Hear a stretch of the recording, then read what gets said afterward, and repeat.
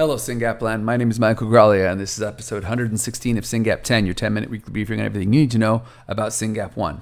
Today is Monday, September 18th, and this is the week of Global Genes. So tomorrow morning, I'm going to fly down to Global Genes and meet all the other parents out there who are starting groups or leading groups or just have a sick kid and they want to go to a conference. Global Genes is the conference. If you go to one conference the whole year, after, of course, going to the SYNGAP1 conference, it should be Global Genes. They are best in class. And I'm really excited to go there because I'm really energized lately about everything that's going on. Let me get some congratulations out of the way, and then I want to tell you a story and a few other things. I want to congratulate Alan Burke. He jumped out of a plane in the UK to raise money for SYNGAP. Whatever it takes, Alan. Raised over £1,000. Very exciting. Good job. Links in the show notes. You can donate and still support him. I want to congratulate Aaron and Monica Harding, who did an interview on a military podcast about raising Jackson and the life and challenges of being a military family and having a SYNGAPian. I think it's great for awareness. I can only imagine what that is like, even though I listened to the podcast. There's a long intro to this podcast, so start around minute 7 to hear Aaron and Monica talking. It's worth it. I want to congratulate our friends at Beacon Biosignals. They had a sleep headband, which just got FDA approval. I am giving them a hard time and saying, when can we get these headbands on our kids? When can we start collecting data on SYNGAP1? So if anyone knows anyone at Beacon, be like, hey guys, let's get some rare disease data going on. I want to congratulate Suzanne Jones, who has netted over $300,000 with the SYNGAP soiree back in August. Thank you, Suzanne. We are reviewing grant proposals right now. There are some really compelling grants, and that money will help us advance SYNGAP science. And I also want to congratulate Katrine Deckers, who did her debut on SYNGAP10 in the last episode just recently. Watch episode 115 to hear Katrine talking about being at the ILAE meeting in Dublin, which I mentioned in episode 114, and her reflections. It's really important to know that SRF is led by many people: Vicky Artiaga, Katrine Deckers, myself, Pavel. There's so many good people. Hans, JR, Marta. I could go on and on and on. I've skipped the UK. Ray, Julie, Dawn. There's so many good people, and I'm excited when we get to profile them. So congratulations to all those people. And then I also want to mention, before I go into my story, there is a webinar in 2 Thursdays. On September 28, Dr. Andy Stanfield from University of Edinburgh is doing a presentation on behavior, cognition, and sensory processing in people with SYNGAP1. That's bound to be exceptional. Links in the show notes. Please register. And also, I was talking the other day to an industry partner, and they wanted to understand our patients better.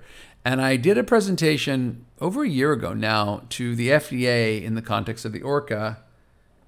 And I was just going back over it to share it with this industry partner. It's actually really good. So if you're new to this, links in the show notes. Go watch that presentation I did to the FDA. Half of it was on SYNGAP, just general slides. And half of it I blew through some patient profiles, and I think those would be really helpful to watch. So again, congratulations to Alan and everybody else who's doing great things. Sign up for the webinar on September 28th. Learn something. It's good to go to those things live because you get to ask the clinicians and the researchers questions live. And those questions often really help inform their work. So you're doing us a favor by asking questions. You're doing them a favor by giving them new ideas. Like, that's how this work is done. And then watch that presentation I gave to the FDA to learn more about our patients. So before I go into things that are coming up, because there's a lot coming up, I just want to thank and applaud one family. I'm sure they'll do their own thing, so I don't want to use names, but a relatively young couple who just had child number 4 and immediately knew something was up. And before his second birthday, they were able to get a SYNGAP1 diagnosis. And then mom and dad both just got on the internet, started talking to people very quick. And of course, all the people they were talking to were part of SRF because we're the ones out there supporting patients. And people started saying, hey, you got to talk to this family. Hey, you got to talk to them. Like, who are these people? So I got on the phone. Turns out they're in California. And I was talking to them, and they were driving through the state. And I said, well, you guys should stop by. So they stopped by, and we had dinner and hung out for a night. And it really reminded me why we're all here. Because there are still young families being diagnosed with young children. And it's happening every day. I mean, I see the data. My computer, every week I get new information on new families. But it was really helpful for me to sit at a table with this young couple and hear their questions live and look at their baby and look at them and look at my son and just see the dominoes falling in their head. And it's not easy. But it's important to remember that those of us who have sick kids need to do everything we can to make those sick kids' futures better. And there's hundreds, soon thousands of other kids right behind our kids who are also getting diagnosed. And all the work we're doing for all of our babies is also going to help all of their babies. And when those patients get diagnosed and those families walk in and they very quickly start asking questions and we have answers and then they realize, oh my gosh, you guys have been hard at work, and there's already over 200 people in Citizen, and I can learn from that data and I can add to that data. And there's a natural history study at CHOP, and I can benefit from that and I can sign up for it. And there's already grants that are before SRF, and I can just raise money and those grants will get funded. Oh, thank goodness. And honestly, guys, it really inspires me and motivates me that even though life is getting pretty challenging over here, I just can't stop. We have to keep pushing. We are getting there. We are getting so close. I promised you in episode 114 I was going to walk through my slides. I haven't done that yet because honestly, I can't quite figure out how to do screen sharing and recording on a Mac. I know there's like 1,000 articles about it, but when I try to do it, something goes wrong. So anyway, I still owe you that. But the other thing I'm going to promise you that hopefully I'll get to you soon is I've written sort of my thinking on the strategy of SRF. We're having a very dynamic board conversation right now about what we should fund and what we should prioritize. And I think it's really important. And as soon as the board says, okay, Mike, we don't think you're crazy, I want to share that also on this podcast so people can understand how we think about things and how we make trade-offs, because there's a lot of thought and work that goes into everything we do.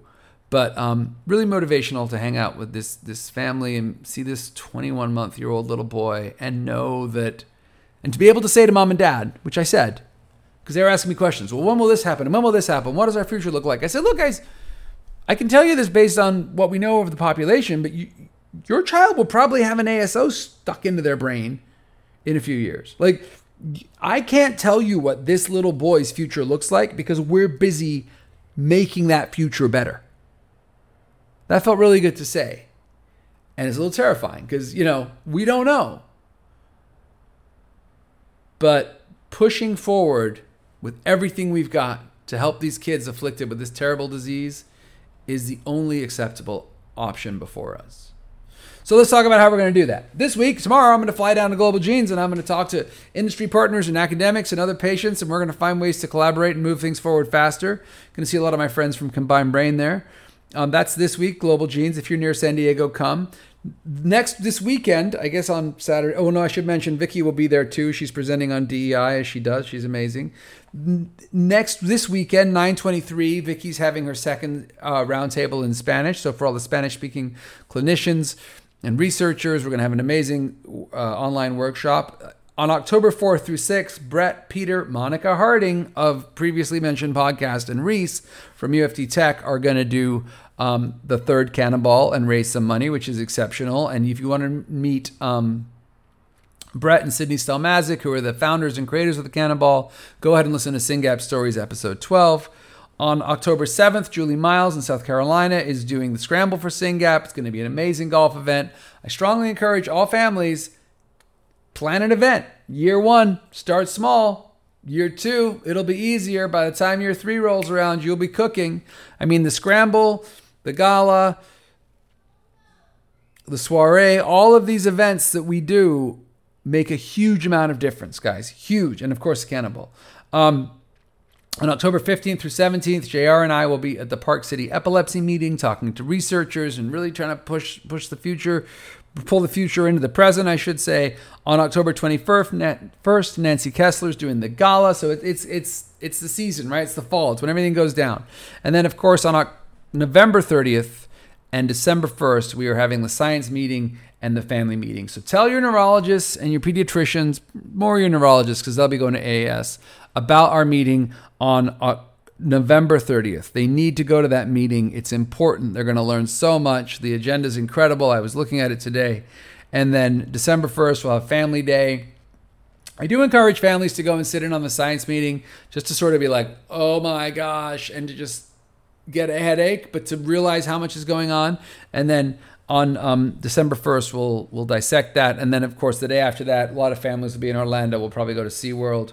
The SLC 6A1 kids are going to Disney, so there's like a little SeaWorld versus Disney thing happening right now. I think SeaWorld is better for SYNGAPians personally, so that's where I'm going to go. The links for the conference are in the show notes. You can register. You can book a hotel. We have a great room block. We're all staying at the Embassy Suite. It's going to be amazing. Get a T-shirt. And then, of course, it's never enough, right? So we want your time and your blood, too. We want your data, your time, and your blood, right? Share your data on Citizen. It is HIPAA compliant. It is part of a large organization. They have great lawyers, great tech, everything's safe and secure. And by sharing that data, and it gets into the hands of industry and researchers, and then people are able to work on SYNGAP1, guys. It is so important to share your data on Citizen. If you have any questions, comments, or concerns, email me. Sign up for the natural history study at CHOP. They are quite full, but they are trying to get in as many people as possible. I'm really excited about that, and I'm grateful for that opportunity. You should be too. Sign up for CHOP. Links in the show notes. Go to the flyer. end@chop.edu, I think, is the link. ENDD@chop.edu is the email. Just email them.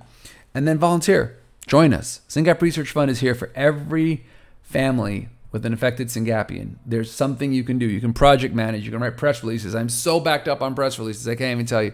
There's so many ways you can help. And we don't have any other choice, guys. This is it. This is our kid's life we're working on here. And if you've got a minute to spare or an hour to spare or more time to spare, or an aunt or an uncle or grandma or grandpa, whatever, send them to us. There is work to be done. And we have to make the future better for our kids. If you are near Liberty Township, Ohio, this weekend, we are doing blood draws through our partners at Combined Brain. We need the blood of SYNGAPians and their siblings in order to do our biomarker work. I've talked about this before, but basically, we cannot look for biomarkers for SYNGAP until we have blood from patients and their siblings, and we're collecting that all year.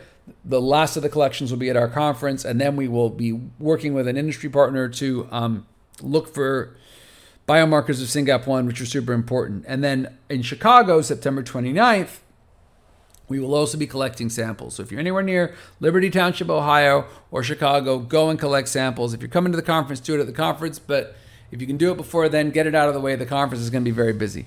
Thank you for listening. I will be coming back to you with, I owe you 3 things. I owe you now an update on global genes.